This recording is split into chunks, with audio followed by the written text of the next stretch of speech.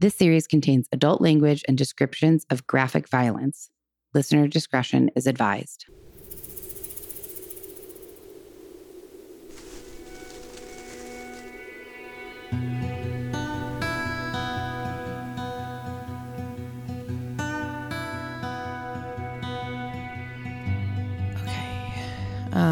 Hi. How's it going? It's going okay. Right on. How are you? I'm doing great. Great. This is part 2. We're at part 2. Do you know what I called this episode? What did you call it? It was something I came up with, didn't I? No. Oh. Wow, you just want to take credit for everything, don't you? When credit's due. Well, it's not due here. I said something good, though. You must not have used it, though. I didn't use it. Blood, Butts, and Betrayal. The Napa Valley Halloween murders. Oh, the butts, because the cigarette butts. Yeah, that was pretty good, right? So this is part 2 of Blood, Butts, and Betrayal. The Napa Valley Halloween murders. I was afraid people would think it was butts, like butts, like your behind. Yeah.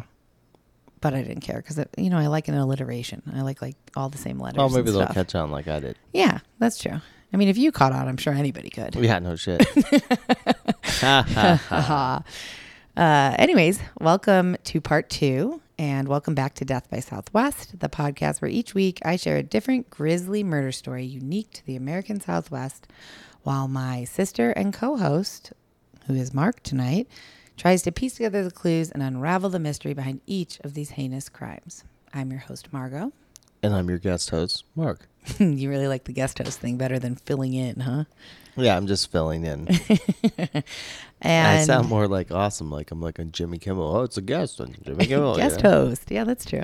We are going to, truthfully, we recorded this in multiple parts because it is such a long and involved story, but we did save the Halloween trivia for an intro on this part 2, so that last time it wasn't all just intro. And so we are going to play that for you in a moment. And then after that Halloween trivia, I will take us back to kind of where we left off last week so that everybody can catch on. Sounds good. All right, guys, enjoy the trivia. Okay, let's move into some Halloween fun facts that I'm going to try and do as trivia. What country did the tradition of carving pumpkins into jack-o'-lanterns originate in? In the past, they carved turnips and potatoes, but then switched to pumpkins in the United States. And so what country? Yugoslavia. Random guess. No. Transylvania? No, but is that a real place? Yes. Okay. Ireland. Oh, shit. Mm-hmm. I should know. I'm Irish-ish. Well, I'm Irish. Irish-ish. I'm Irish-ish. You're Irish in your choice of beverages. That they're alcohol. Oh, yeah. Well, I'm the Irish that drink vodka. What are the traditional colors of Halloween? Black and orange. And what does the orange represent? Pumpkins. Fall. Okay. What does the black represent? Night. Darkness and death. Yeah, night. Yeah, that works. Okay, the world record for the heaviest pumpkin ever recorded is over how many pounds? I'm going to say 2,000 pounds. Not far off, actually. 2,600. That's a big-ass pumpkin. I know. Pounds? I just built a fucking house out of it. You know what I mean? How big? And now I want to know more. Now I want to see a picture. I didn't look up a picture. They look all weird and shitty. 2,600 pounds? That's as big as this house, right? No, your house weighs probably way, way more than that. Like, that's 2,000 pounds is like... An elephant. No, maybe, yeah. Like, like some elk and moose are like God, we're going to get pounds. so many comments about how many things I don't Let's know. put it this way. The little Jeep that we drive probably weighs about 2,500 pounds. Oh, wow. But also think about this. It's compact. yeah, but also think about this. Like, the reason they're able to grow them like this, because it's a pumpkin's essentially like a gourd or whatever. So it's just like water fed. So you just keep feeding it water. And I'm not 100% sure about that, but when they grow pumpkins like that, they got to keep from getting rot and stuff. You know, because like pumpkins are just like a vine. So if you just kept it on the vine and kept giving it water, it could get enormous. Well, obviously, is what you're saying. Obviously, you can get 2,600 pounds. Yeah, that's crazy. I'm gonna have to find it. Have you ever seen pumpkin chucking? Yes, I have. Where Actually, people like have like air cannons, and, like That's you know, kind of catapults fun. and shit. It's dope. Mm-hmm. What's the world record pumpkin chuck? I don't know. I don't Neither have do that I. information in front of me. You're making me look bad. What kind of Halloween person are you? Jesus. Okay, bats are often associated with Halloween, and contrary to popular belief, the majority of bats are not bloodsuckers. They primarily eat what? Fruit. And how did you know that? Yes, fruit Insects. and insects. Can you see my computer screen right now? No, it's obviously not facing me. Well, it's like like the biggest bats are like fruit bats. I mean, we go to the pool and you see bats are getting insects outside. I know you just they run off a radar, you know. You have a very odd or compilation. sonar radar. I guess it's like sonar radar. You have a weird compilation of information in your head. Labyrinth of trash. Yeah. Who said that, Craig? Yes. Mm-hmm. This is interesting. I don't know how to make this I don't know how to make this one a trivia, but witches and broomsticks. You know, the image of witches flying on broomsticks. It's said to have originated from the idea that they used to apply hallucinogenic ointments to help them fly. These ointments were absorbed through the witch's skin in sensitive areas like armpits and mucous membranes, which makes me think like if you're sitting on a broomstick, your private parts. Whoa. Yeah, I actually don't like that fact now that I just read it out loud. Weird. In ancient what does kind of the superstition of black cats come from?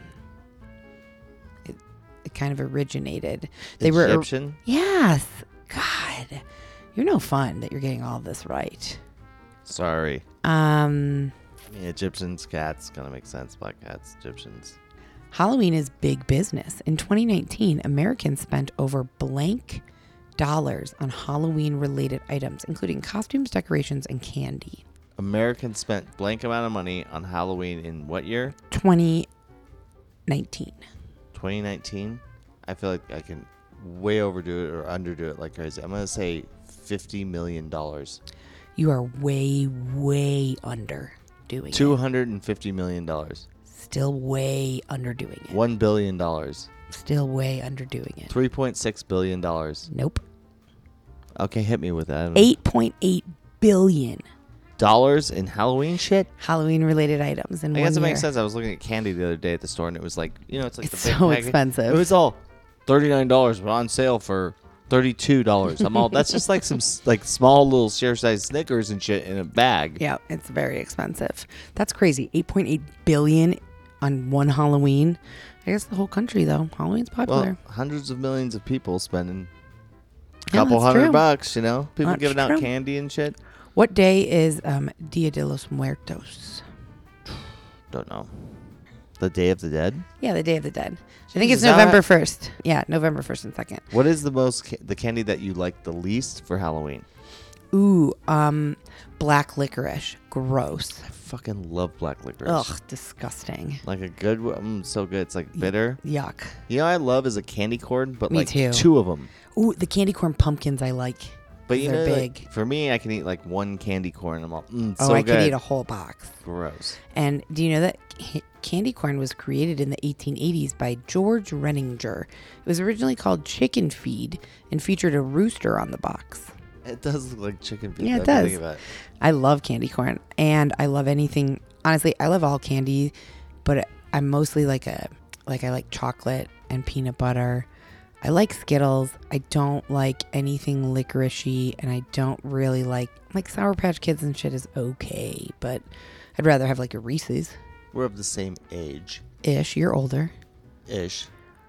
Speaking of candy, did you have like a grandmother with like ribbon candy? Ribbon candy? You've never had that. I don't know what that refers to. It's a hard candy, and when they lay it out, they like Oh. lay it down so it's like a little ribbon. They overfold it. But anyways, it's like my great aunt Elizabeth in Wilcox, Arizona. She used to always have it. There's a piece of candy in the bowl, but it's all attached to each other. You know what I mean? It's probably the worst thing in the world for you. Like it's that? It's like 90. Yeah, exactly. It's like 99.99999% sugar, and then Wow, I don't know that's how all even how they. candy. I know, but it's like I don't know. I don't think I've ever Delicious had hard that. candy. No, my grandma and grandpa on my mom's side used to have a bowl of peanut M&Ms out, and me and my sister would sneak out of our room. They were in California, so when we visit them, we wait for In Napa? No, in Laguna. We would sneak out of our room and like go out and get handfuls of peanut M&Ms, and then they also had butterscotches, Werther's. And, Oh yeah, Werther's Originals. Love those motherfuckers. Yeah, those are so good. What's your favorite candy? Oh, you like Pink Starburst. I fucking love pink Starburst. You Yeah, know what? And you so know what? odd. A billion people do because they have all pinks. I know, but you know what I mean? They finally did it. I know, but It's the best goddamn stars. That and lemon. They should just have lemon and pink. I mean, I like all of the flavors. Even the red. Sure. Yeah, the red's kind of like, you know what I absolutely love? It's weird that you have such strong feelings. Now and laters, you know? Yeah, okay. It's the best candy in the world. You have to like work it to get... To me, that's like a healthy candy. You're talking now and laters? Well, you're talking about things that don't really have chocolate or caramel. I know, but it's like a taffy that's honestly terrible. If you think about a now and later, you have to chew on it for a while, and then it gets soft. And it gets soft enough that it can bond itself to your molars, and if you try to move your mouth open too quick, it can pull your teeth out. You know what I mean? It's like dangerous. No, it cannot. How many now and laters have you eaten in your life? I don't know, but I could see it maybe pulling like a filling out. Oh yeah, your whole tooth. But it's dangerous. It's a sketchy candy. Okay, you know what I mean? You're exaggerating, but I get your point. Yeah, I like a Kit Kat. I'm not like I like Kit Kats. I'll okay. eat a Reese's, but Reese's Pieces. I'm not a fan. I like the Reese's peanut butter cup. Not a fan. I like a Reese's Pieces. I don't know if we're gonna be able to continue dating. I didn't realize that. Well, I know that you like Reese's Pieces because I brought them in the house and they just disappeared. Like I thought fucking E.T. moved in. I was like, oh. Why does E.T. like Reese's? Have you ever seen the fucking movie? Yes, but like years ago. Leaves a trail of Reese's Pieces. He's all, you know? Oh, I kind of forgot about that. It really made Reese's Pieces like blow up, you know? I believe that. I do know. You know. Do you get it? You know. So anyways, I like a bunch of sweet stuff. That's why I always say that I blame you for any weight that I've gained since I moved here, because you just bring crazy food into the house and love having dessert. I think for the first year that we were dating, we had like tiramisu cake every single night after dinner. And then we just go right to bed with a giant chunk of tiramisu cake just sitting in my belly. Yum. Yeah, it is yum. It's delicious. It's like a sugar coma. Frustrating when like I have to buy new pants. What happened? I was trying to think of some other Halloween stuff, but that was a good question. What's your favorite candy? I don't know. I feel like we're off to a rough start though. Maybe because it's Sunday night and I'm tired. Like about candy? No, just about Halloween. I was trying to think of some more things to say, and I don't have up that many decorations. I was going to take pictures and like post them because we talked about Halloween a bunch and how much I love it, but we really haven't done any. We haven't done any Halloween stuff. Going to that party. We have to carve some pumpkins. Going to that party was the first real Halloween thing that we did. And that's, I think, probably just because we're going out of town soon. 3 weeks. That's right. 3 weeks. We're going to be in Belize for 2 weeks. Jenna would be not approving of me sharing that information. And she's actually right. Like, it's not a super smart idea to share publicly when you are like out of town. It doesn't matter where we're going. Doesn't matter if I could say where we're going. That doesn't matter. But letting people know that you're out of town for 2 weeks, not great. I'm just going to hope that none of our listeners are like crazy. Yeah, I guess so. They're all, hey, love the podcast. Flew out to Belize for you. I'm like, let's have a beer on the beach, man. Let's do it. No, I don't mean that. I mean like breaking into your home because they know you're out of town. Well, just because you say you're out of town doesn't know they know where you fucking live. That is so easy to find out. Do you know how easy it is to find out where somebody lives? Literally, you could just Google. Why don't you explain that to everybody and let them know, I'm all, by the way, my Haida key is right here, The right, combination in the safe is this number. I still have to ask my dad to watch Henry. Oh I wish he God. listened to the podcast because this would be a great, easy way to just slip it out By there. the way, you have our other dog. Hey, Dad, could you watch Henry? And Jenna will be taking Indiana, Jenna and Michael.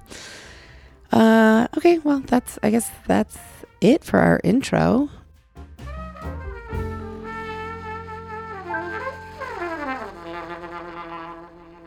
Okay, so let me take you guys back to kind of where we were at the end of part 1 before we actually jump into this part 2, because it just picks up right where we left off.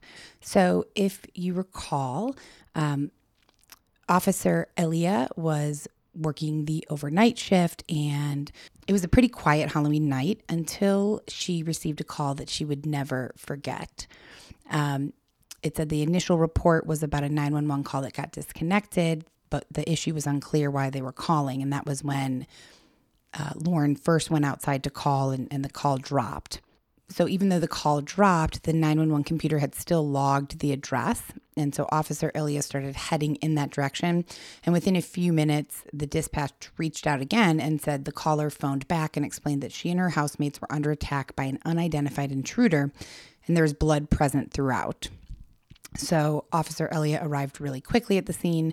As she approached, she noticed Lauren was signaling to another police car arriving, and they decided to wait for backup because they didn't know where the intruder was. So they didn't want to enter the house with just one officer while the other one stood outside with Lauren in case the intruder was inside, or in case the intruder was outside, they didn't want to leave Lauren alone. So they were waiting for backup. And once backup arrived, they entered the house through the garage door, which led them into the kitchen, all of the police officers with their firearms drawn. And that is where we left off. So we will pick up there and get into part 2. Part 2. That's French. Oui. You don't know French. I know those 2 words. Good job. Proud of myself. Mm-hmm. Almost immediately, Officer Ilya noticed a collection of black plastic zip ties that were bunched together with a rubber band beneath that kitchen window. And that was the kind of first significant clue that they found. It seems kind of sketchy. Yeah, it is. So the zip ties, they also were not like regular. You know, I have zip ties that I use to like attach Christmas lights to the fence. No, they were like the heavy duty zip ties you do like. Yes. Yeah, that people use, that they use kidnapping as like zip handcuffs. ties. Exactly. Yeah. So the officers, they took note of that, and then they started to make their way upstairs. And what they found in the upstairs bedroom was shocking. Don't miss what happens next in today's episode. We'll be right back after a short message from our sponsors. Spring, is that you? Warmer temps mean new Allbirds styles. Meet the new Superlight collection, the lightest ever shoes from Allbirds, now in fresh colors. These must-have travel shoes have a lighter-than-air feel and barely-there fit that made them the most packable shoes ever. Plus, they're comfy right out of the box. That means more comfort and less baggage. Experience how Allbirds is redefining comfort. Visit allbirds.com and use code SUPER24 for a free pair of socks with a purchase of $48 or more. That's ALLBIRDS.com, code SUPER24.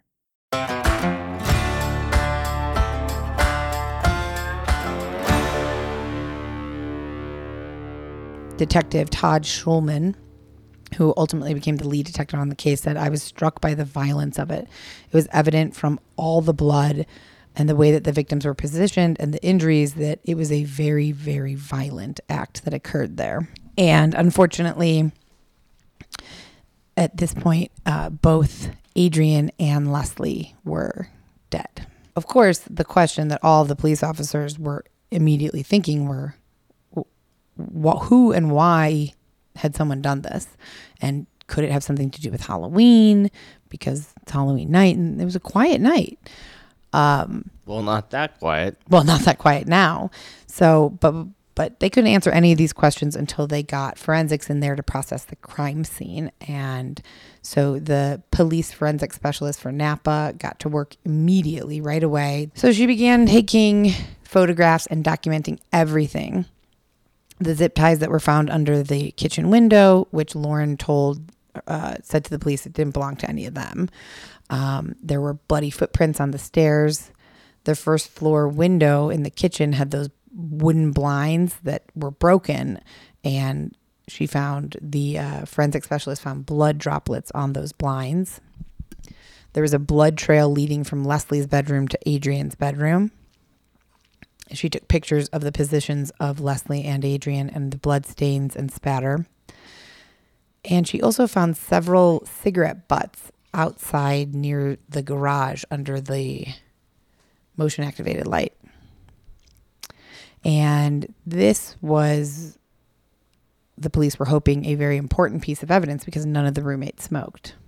Oh, yeah. DNA from their mouth, smoking, waiting for everybody to go to bed. Killer. Yes. So they because none of the roommates smoked, they suspected that this was the intruder who had clearly been kind of lurking outside and waiting for his moment or her moment to enter the house and smoking cigarettes, which seems like a brazen thing to do. You're like going to hang out and smoke cigarettes? Yeah, it's like it smells. It like yeah, glows. Exactly. Yeah. So, but it relieves tension, but also causes tension. So that's true. So, as the forensic specialist was processing the scene, Detective Schulman made sure that no stone was left unturned in terms of the initial hours of the investigation.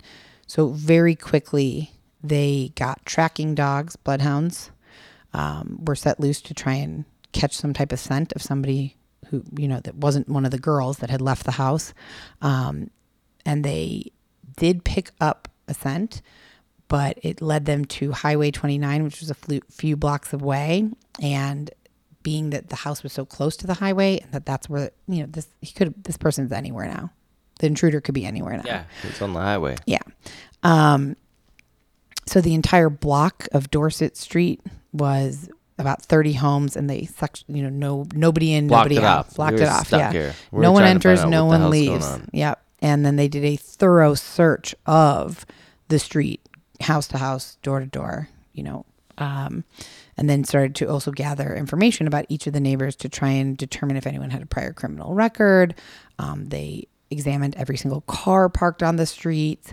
But even then, by morning, after they had talked to almost all the neighbors, there was not a single witness. Nobody saw anything. Nobody heard anything, which made it a bit more difficult for the investigators to put together a timeline. Yeah. Right, exactly. They were trying to piece together the events of the night.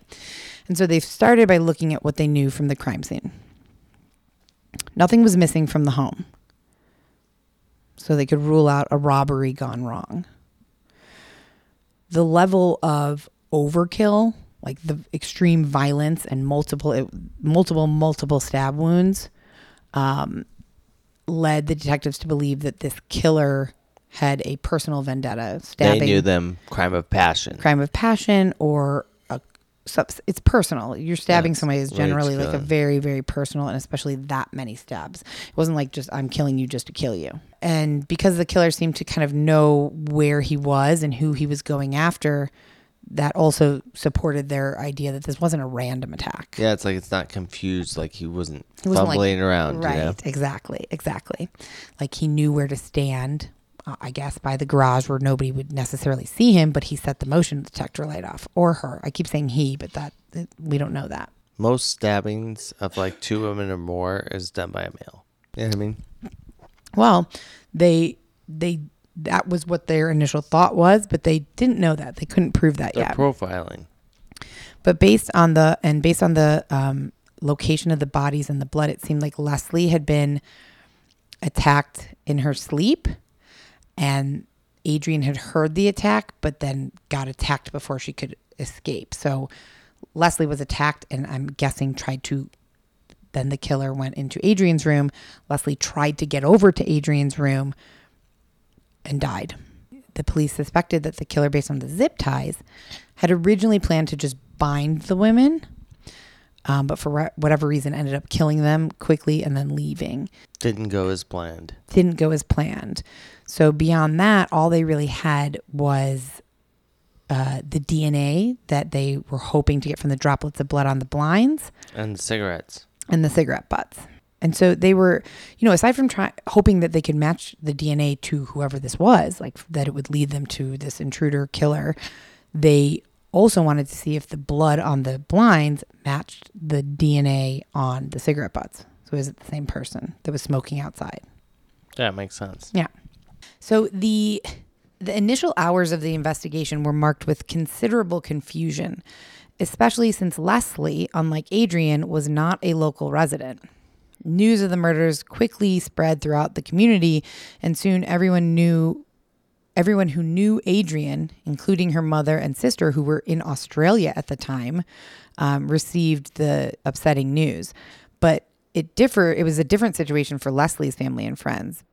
They received information kind of in piecemeal because they weren't local. No one knew them. And it was kind of not, it was a priority to find them, but like, where do you start? They didn't really know anything about Leslie. So She doesn't have like contacts on her phone or anything. Cell phone. I mean, it was 2004 and cell phones weren't really that much of a thing. They may have been able to get some information from her cell phone, but it wasn't like today where you could just find everything you need to know about somebody. Yeah, but I mean, like, I guess there's still like a key code generally for cell phones, but I can't remember. I don't know. 2004, that's before the iPhone came out. That's like, I feel like Motorola Razors and Nokias. Yeah, but I mean, I don't think there's like a I don't think there's passcode on it. No, I don't think so. So, but it's like, is it mom, dad in there? Like, maybe. I have mom and dad in my phone. Like, I don't put like their name. Right. But if she did, it's like, I mean, same last name possibly. I don't actually know why it was so difficult, but I know that it was difficult. It wasn't as easy. Adrian's family lived there. Yeah, but what's the timeline? We're talking about like a couple days, right? Yeah, a couple days. So it's like they're trying to. But like track down your people. child has been murdered. You want to know immediately. Well, I mean, yes, you'd like to know, but if I was like on vacation in Australia, I'd like to be hearing afterwards. No, it's not going you to change wouldn't. anything. Oh my God, that's terrible. I'm going to fly back and join the investigation. Remember that what you just said, because that's going to come up. There's a similar situation to that. I don't want to tell you yet. It comes up soon though. So just wait. So because Leslie was from Anderson, South Carolina, they were unsure of where her closest family members were, and it was further complicated. Here we go. Further complicated by the fact that Leslie's mother, Kathy Harrington, and her older brothers, Paul and Andy Clem, all had different last names from Leslie. Yeah, that makes sense. That's what I'm saying. Like, that makes perfect sense. It's like, yeah. But I wanted you to speculate a little bit before I told you. I did, and I obviously figured it out. Like, they have different last names. Like, pretty hard to find you, Anyways, they all lived in different parts of the country. It's not like her brothers and mom were all still in Anderson, South Carolina. And again, they all had different last names. So this clearly makes it a little bit more difficult than Adrian, whose family is local, even though her mother and sister were in Australia. Well, it's like this. If you had no link in Tucson, Arizona, and your last name was Hernandez, it'd be pretty hard to find. There's 200,000 people with that last name in the city. You exactly. know what I mean? That's true. So they initiated a wide-reaching inquiry across the U.S., and they eventually... Again, I couldn't totally find out how, but eventually connected with the correct people who were in Leslie's hometown and family. This is what Leslie's brother said, quote, "When I heard that Leslie had been murdered, I thought maybe it was a drive-by shooting or something. But the more we became aware of it, the harder it was to take. The idea that someone had broken into the house and done this in the middle of the night, the first thought in my mind was serial killer. It was Halloween night, so I just immediately thought serial killer. And Paul called his brother Andy, who was at the airport, literally moments from stepping on a plane to go on his honeymoon in Spain. That's crazy. That's a hard situation. Well, I mean, they're gonna get a hold of you either way. Yes. Like, obviously, you're not gonna go. You're gonna not go on. You wouldn't go on your honeymoon to Spain if you were. If my sister he was literally killed, walking in. He's like walking on the plane. I don't have a sister, but I do have brothers, and like if I was getting onto a plane, and someone told me that my brother had been murdered in a terrible situation. Yeah, I'm not going, because also you want to be there for your family. Yeah, you're going to do that for your family, of course, but you're not going to enjoy it. Yeah, it's terrible. Okay, well, like, you pull it back, you go there, and obviously you'd be there for your family, everything. Well, Leslie's brother Andy did not agree with you. And he said he immediately thought his sister had been killed by some deranged serial killer, similar to his brother. Or a drive-by? Paul. No, that was Paul who said that. Oh, She had two brothers, Paul and Andy. So Paul said the first quote, and then Andy's the one who's getting on the plane. And when he found out that Leslie had been killed, he thought serial killer. And he also thought this timing is horrible. Should I get on the plane or should I not and head to Napa? In the end, he decided to go ahead and get on the plane and go on his honeymoon. Did he tell his wife about this? I would imagine. I mean, I would think so. Does she have an opinion about that? I mean, I don't know. That like, that wasn't really well documented. It's kind of a weird situation. You're like, oh, you're marrying me. We're a family now. Yeah, and your sister was just murdered, but let's go to Spain. Yeah, let's go to the water park and have some fun. Yeah, you know? I agree. It's a weird choice because you can rebook. I mean, yeah, you maybe lose out on money. Trust me. Oh yeah, there are death That's things. certificate. Yeah. Like when we booked our trip, the direct person. But I'm pretty sure if you set it up the chain, you're all, my family member was murdered in a grisly way. I need time. Yeah, I need to reschedule this. Yeah, I'm sure that you could at least get partial refunds. And also, your sister's dead. Like, let's look at what's important here. Yeah, I mean, I'd hassle him afterwards. Sure. But in that moment, like, no, I'm not getting on the plane. Yeah, the realistic fact if Jenna was murdered yeah. and you and me are going to Spain, there would be no honeymoon because we're never getting married. It sucks to lose money and all that shit. But of course, I would immediately turn around and head back to wherever my family was. I'd be all, you go deal with that. I'm going to Spain. I'll send you really shitty pictures on my Motorola Razr. Anyways, let's stay focused because we're talking about murders here, and it's disrespectful to be like. Well, we're discussing the phones that were used during the murders. Right. Okay. So even though news of Leslie's passing was rapidly circulating in South Carolina, Leslie's own mother was completely unaware. Now, I'm not sure if this was before the brothers found out. It was all, the timing is difficult, so just go with it. But at this point, her mom doesn't know. Kathy Harrington, she was a recently ordained Unitarian minister. Because remember when Leslie moved to Napa, it was because her mom was in Berkeley going to religious school to get her. What's a Unitarian? Unitarian. It's actually what my mom said. If she ever took us to church, it would be Unitarian because it's kind of the most all encompassing. It's like you're Jew, you're Christian, Catholic. Doesn't matter. It's just going to don't church. Don't quote me on that, but I do know that Merle said, my mom said that, because my dad's Catholic, my mom was Jewish, so it was kind of like my mom was like, well, if we're gonna go to church, it's gonna be a Unitarian church. But then she decided, nah, I'm just gonna take him to temple. So my dad is not religious, so it was fine. Did your dad ever go to temple? Maybe like once or twice. A couple times and not get yelled at. Like, I did it and it's fine. My mom would never yell at him for that. She would not care. He just went to check it out. My mom took us because she wanted us to have some semblance of. She wanted us to believe in something. It didn't have to be Judaism. It didn't have to be. For my dad, he didn't give a shit about Catholicism. So she just wanted us to believe in something, and she was raised Jewish, so that was natural for her. Again, we're going to get so many comments about how off track we got on this episode. All right, well, let's get back on track. Okay. So Leslie's own mother remained completely aware. She was recently ordained as a Unitarian minister, and she was living in Ludington, Michigan, which is like a cute tourist town on the shores of Lake Michigan. And around 8 p.m. that night, as she was leaving work as a minister, she got a phone call from a friend that said, have you spoken to Leslie? And her mom was like, no. And she was like, well, I'm hearing some weird rumors about a murder. And Kathy got really angry at this woman and was like, why would you think it's like my daughter, Leslie? Like, why are you calling me and upsetting me about something that you don't even know if it's her? She was pissed. But then Kathy went home and put on the news, and she saw something about it. And on the news, it said the house where the murders occurred were on Dorset Street in Napa. Uh-oh. Yeah. And so Kathy immediately felt like sick to her stomach. She was like, okay, that's not a coincidence. So she called the Napa Police Department and said, quote, my name is Kathy Harrington and my daughter lives in Napa and I'm trying to find out if she's okay. Because on the news, it said that there was one survivor. Oh. Mm-hmm. I don't think they were giving out the names on the news yet. Well, yeah, no shit. So The dispatcher said, "What's your daughter's name?" She said, "Leslie Mazzara." And the dispatcher said, "We've been waiting for you to call. Give me your number and I'll have a detective call you right back." Kathy did, and she waited an hour and no call back. So she called again, and the detective answered the phone and said, "Ma'am, your daughter was killed along with another young lady in the house. I'm very sorry." Damn. Yeah.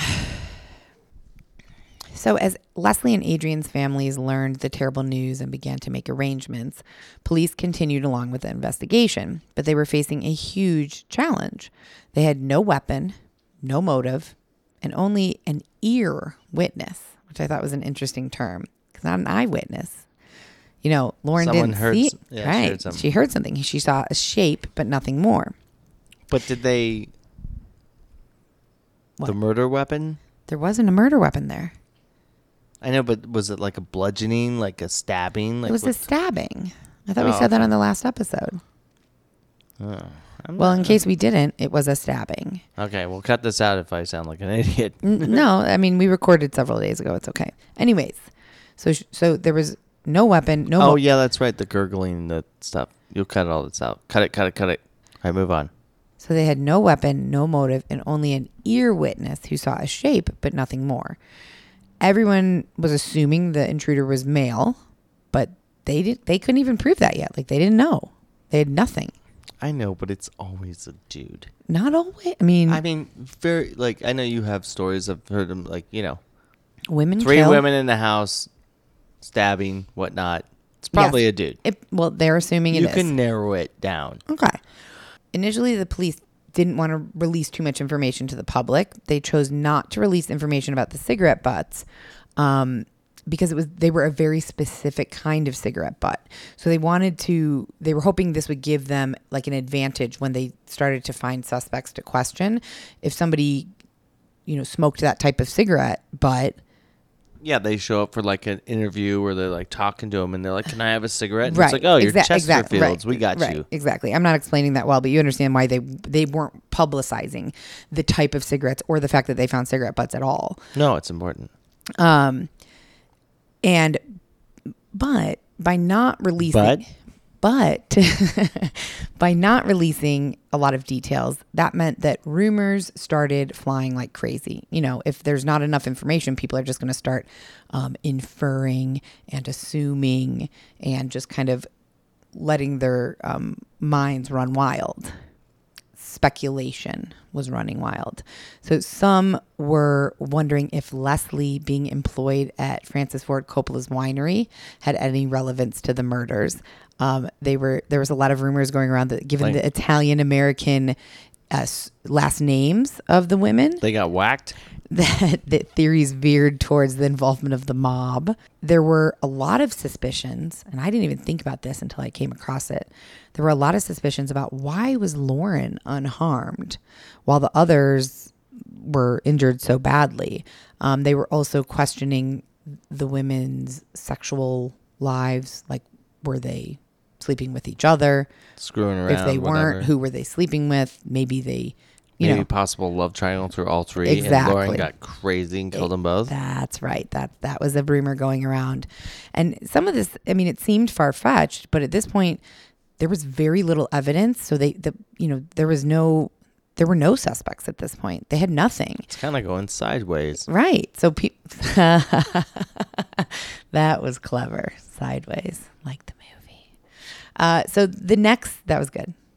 The next step for authorities was to question any and every person that knew the girls because they didn't know where to start. So it was like, let's just start Line them up. The people who were closest to them and then work our way out. I guarantee it gets to the bros they were screwing around with. Well, of course. And it's like first suspect, second suspect, always is. Current and past boyfriends were the first people that they went to. That is always, if like me and Jen always say, we've learned time and time again, and most people I think know this, that if there's a murder, you look to the husband or the wife, you look to the spouse or significant other, always first. One angle that the police officers toyed with was that the intruder was someone who had developed like an unhealthy obsession with Leslie because she was the first victim. So they assumed like she was the target. And then Adrian just kind of like got in the way and they wanted to eliminate that. No, that makes sense because like that's the initial target. Then the other it's like a fallout killing. Right. It's like, oh well, sorry, exactly. you got in the way. Now it's opportunity. happening. And that's maybe why Lauren didn't get killed because She was downstairs. yeah, and Adrian was upstairs. whoever did this alleged crime. You're What's making that a really lot is? of air quotes there. Well, you can't. No one can see those. I know. Is that's why they dove out the window. They're like, oh shit, there's another person there. Who knows? Like, I've already killed two. I need to get out of here. That's interesting I only idea. meant to kill one. Okay, so that is an idea that they were. I don't know if police took it like quite down that far, but they were thinking that Leslie was the target. Adrian was just like a crime of opportunity, and they also thought that maybe somebody was obsessed with Leslie because remember she was like a beauty queen and she had like a very captivating kind of presence. She drew a lot of attention. Also, it wasn't a crime of opportunity; it'd be a crime of necessity. You know what I mean? That's true. Yeah. Cover okay. up your crime. You're like, oh, you walked in. Guess what? You're getting shot too, or stabbed, or whatnot. Yeah, that's true. Okay. So police, because going with this theory, police dove into Leslie's phone records, examining the calls that she received on the night of her murder, particularly those from her ex-boyfriend's father. These calls raised like suspicion among the investigators because they were like, why is her ex-boyfriend's dad calling her? Right? That's weird. That's a problem. It's weird. No, even if she didn't get murdered, it's weird. So they also conducted a thorough examination of her computer and found a recent email from her former boyfriend, which again raised more suspicion. He had proposed to her apparently earlier in the year, and she had declined his offer and then moved across the country. So that's a motive for the ex-boyfriend. Oh, for sure. We need to talk to that guy immediately. Right. However, it turned out to be a dead end, because the phone records and other witnesses would place the father and the ex-boyfriend in South Carolina the night of the murder. Oh, cleared and good. Yep. So that theory was put to bed pretty quickly. You don't want to miss what happens next in today's murder story, so don't go anywhere. We'll be right back after a short message from our sponsors.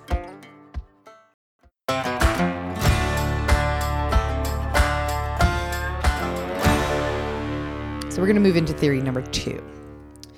So even though police were leaning towards the idea that the killer was connected to Leslie and not Adrian, they obviously had to examine all possibilities, all possible angles.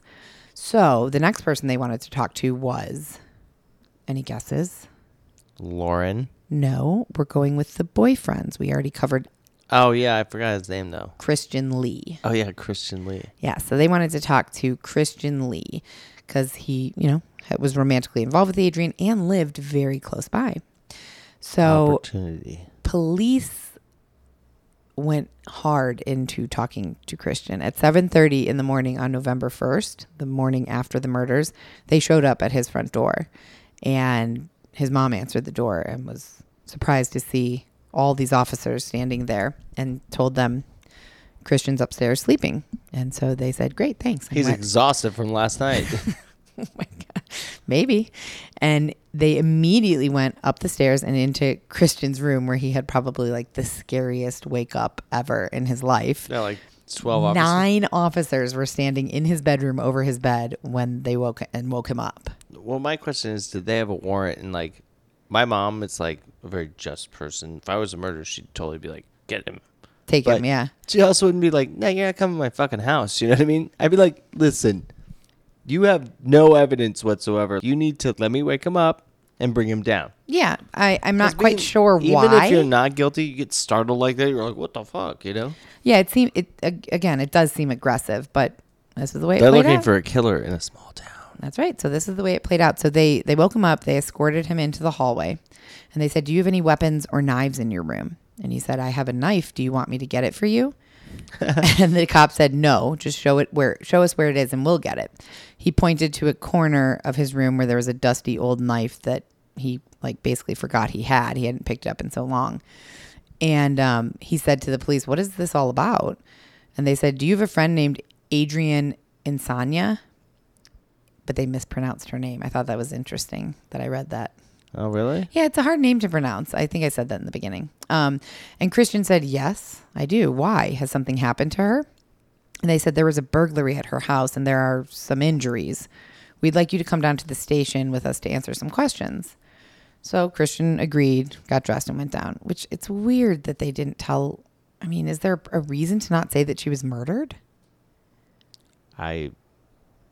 Speculation is that, I don't know, to catch someone off guard, they say injuries. This is probably the most injuries because he's not 100% sure he killed them. Yeah, that's if right. If he was the killer. Yeah, that's right. They want him to kind of trip him. And he's like, oh, guilty. Like, they want him to trip himself up. Okay, yeah, that's exactly. right. He's like, are they able to talk or speak about anything? Yeah. Do they know anything about the intruder? Well, that wouldn't trip him up. Those are normal questions to ask. No, but that's what I'm trying to say. It's like if he thinks like that makes you nervous. Yeah, for sure. Oh, you're saying that's in his head. Gotcha. Yeah. If he was supposedly the person. Right. We don't know yet. So Christian agreed and got dressed and rode in the police car with the officers to the station. And what Christian didn't know or realize, and I don't know how this is possible, but it happened, that as soon as Christian got in the police car and was on his way to the station, the remaining police conducted an extensive search of his room. They tore apart his bedding, his closet. They even dug up areas in the backyard. So they must have had a warrant, is what I'm assuming. Well, they must have had a warrant because, like, if not, it's all inadmissible. Right. That's right. They were thinking he was the guy. Yeah, they definitely thought he was. But these are all questions but for the look up. also, like, you don't know, like, they could have asked him, hey, do you mind if we look around? They could have said it like that, and he's like, yeah, go ahead.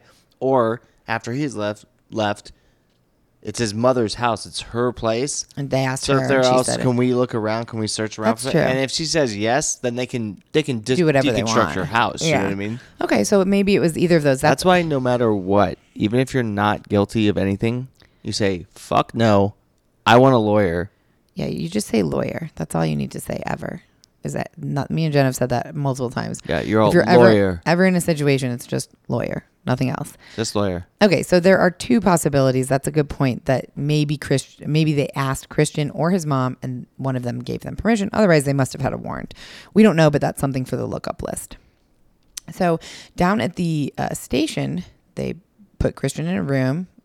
For about 15 minutes, he was answering questions. He was explaining to police that the last he heard from Adrian was the text message she sent where she said on Halloween, where she said that she wished every day could be like the one they just had. And after that, he fell asleep and then the cops woke him up. Now, I have a question about this because remember Adrian went to his house that evening? Yeah. Of Halloween.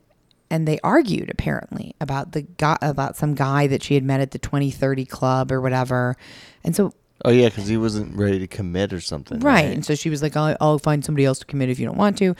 Again, this is all the things I've read online. So this, I actually bought a book about this. So, but what's weird to me is that she sent him a text. Apparently they had spent Halloween day together and had a nice day. And so she sent him a text in the evening saying she wishes every day could be like that. But they had just had an argument. So, I mean, now that maybe they resolved their argument. Yeah, now that I'm talking out loud. Or maybe she got home and she was like feeling like sad. Or maybe I accidentally texted the other dude and they had also had a day together. Dun, dun, dun. I don't know. I'm really reaching here. That's a reach. Anyways, so... Christian continued to answer questions and the police were really not telling him anything. So he was getting more and more frustrated because he really had no idea what was going on. He didn't know. That's an interrogation. They're like, let me fuck with you. I'd be like, that's what I'd be. Lawyer. No. Lawyer. I would say, I want a lawyer. And also, what the fuck happened and why are you questioning me? Okay, well, finally, he was so frustrated. He said, what is going on? Is she hurt? Did someone rape her? You said there were injuries, but what kind of injuries? Can I talk to her? Can I see her? And there was a female cop in the room and she said nothing and she got up and left. And so it was just him alone. And then 2 minutes later, 2 officers entered the room and one of them said, Adrian is dead. She was killed last night. Just blurted it out. He immediately began crying.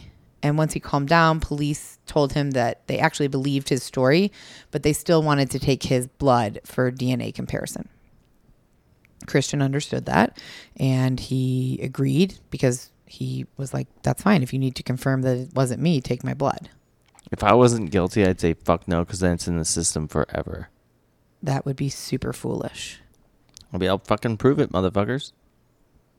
Well, I'm just kidding. Of course, I give my blood. I'm like, okay, get me God, out of 'cause I this was like, I situation. don't know how to respond to this. So they also then they started asking Christian questions about like, do you know of anybody who maybe has ill will towards Adrian or Leslie? And he could only come up with 2 people, but both seemed like pretty implausible, like not likely. One of them was an ex-girlfriend of his. And he said, I don't actually think she's capable of inflicting this kind of harm on anyone, but she did have a lot of animosity towards Adrian. And the second person that Christian could come up with was the man that Adrian had mentioned meeting at the weekend before at the 2030 club, whatever. But Christian didn't really know anything about it. So after about 3 hours, cops released him and let him go home and, deal with the fact that his girlfriend was dead. And so he was devastated, obviously. And the next day he decided to drive by Adrian's house just to see what was going on. He wanted to see like, were cops still there? I don't know exactly. And it was then that he thought, even though police let him go, he looked behind him and he saw a car that was seemed to always be behind him. And he was like, well, they let me go, but they're following me. Could I still be being followed? And he said, quote, by the time I hit the end of the street and made my turn, I noticed there was a cop car behind me. And then I went farther down and I switched lanes and he kept staying behind me. And then I went over the overpass and suddenly he wasn't there. And then the next thing I knew, there was another truck behind me that was following me whenever I switched lanes. I can't say for sure that I was being followed, but it really feels like I was for a while. And that makes sense to me because maybe they do believe him and let him go, but until they get that DNA. Well, yeah, they want to check and see what he's doing. Right. And also like switch a cop car to a truck. We know the old moves. Right. So they were waiting on the DNA. And the only other person that at this point that they could before they start going through the inner circle and then moving outwards, was a handyman. They found out that a handyman had been at the house earlier that afternoon. They thought, maybe he liked what he saw, and then he came back later that night because he had been in the house. He knew his way around now, but he had an alibi, so that was quickly dismissed. That was kind of a letdown. I know. Anticlimactic. I was all, whoa, he's about to get down. So on Tuesday, November 2nd, autopsies of Adrian and Leslie were completed and their identities were officially released to the public. Both girls died from multiple stab wounds. Leslie had died a lot more quickly than Adrian, although she did not have many stab wounds, but the intruder, he or she... got her in the throat. In the heart. Stabbed her right in the heart. Ooh. And she had no chance. She died pretty quickly. Adrian, on the other hand, had cuts and wounds all over her upper body, her arms, her hands, even between her fingers. Defensive wounds. Yeah, she fought back really hard. Really hard. So the news of these double murders spread through Napa, beyond Napa. And the media obviously is going crazy over this. And their families were both Leslie and Adrian's families were pretty upset because they felt like they were just... Honestly, I read this and I was like, well, this is kind of what we're doing.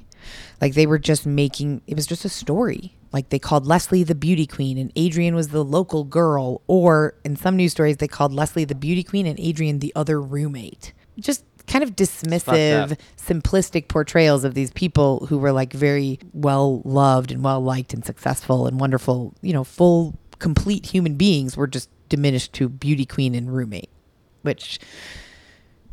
I hope we're not doing that, but it does remind me of like, Well, I mean, you described who they were, but you're talking about the story, so I don't think it is. Yeah. And I want to know what's going on with Lauren. Like, Okay. What about All that right. other roommate? Well, we're going to get there.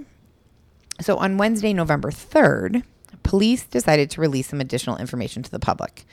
They released that the killer had left behind DNA, and they had gotten that DNA back, and it was definitely a man. I knew it. Mm-hmm. So now the DNA did not get any hits in CODIS, but it would be crucial to the investigation because from this point on, anyone who they even remotely suspected, they were going to ask for their DNA. One of the officers said, we only have one sample back from the lab, but as time goes on and we get more lab results, there could be more suspects. We just don't know. So back then with DNA, now, and again, I'm speaking from memory about all the cases we've done, but I believe now the DNA testing is so advanced that like you send something off and you can find out tons of information about this person from their DNA. Yeah. Approximate height, approximate Hair weight, color. hair color, Yeah. eye color, like really, really exact. Back then, it definitely wasn't as advanced. It was male or female. It was pretty basic. Yeah, they found out that it was a male. They were waiting for more lab results because it would give slightly more information. Obviously, not as much information as you're going to get today. So police decided that they would attempt to collect DNA samples from all the men in both women's lives.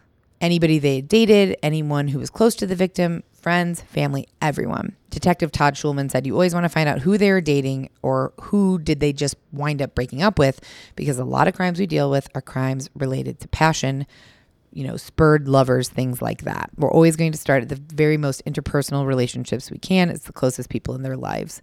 And when you're dealing with a young single girl, that could be someone they're dating, boyfriend, ex-boyfriend, etc. Investigators continued looking into love interests, present and past, from all the girls' lives. And it didn't lead anywhere. They really... No leads. No leads at this point. So they decided to widen their investigation. And they're, again, looking at now moving on to work colleagues, acquaintances, people, pharmacists, like people they just have passed in life. They're now trying to go out. And then they also went as far as even to look into, like, could it have been a satanic cult? Could it have been a stalker? Right. Somebody obsessed with Halloween. People that were in town visiting, all the shit. Yeah. Right. Nothing. Still nothing.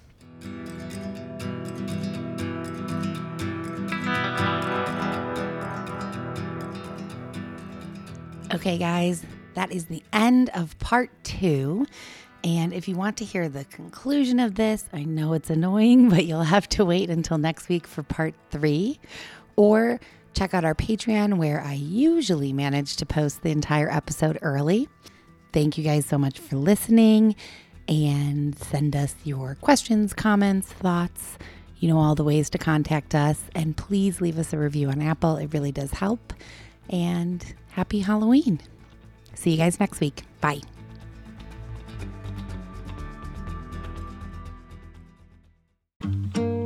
Death by Southwest is hosted by Jenna Schneider and Margot Carmichael.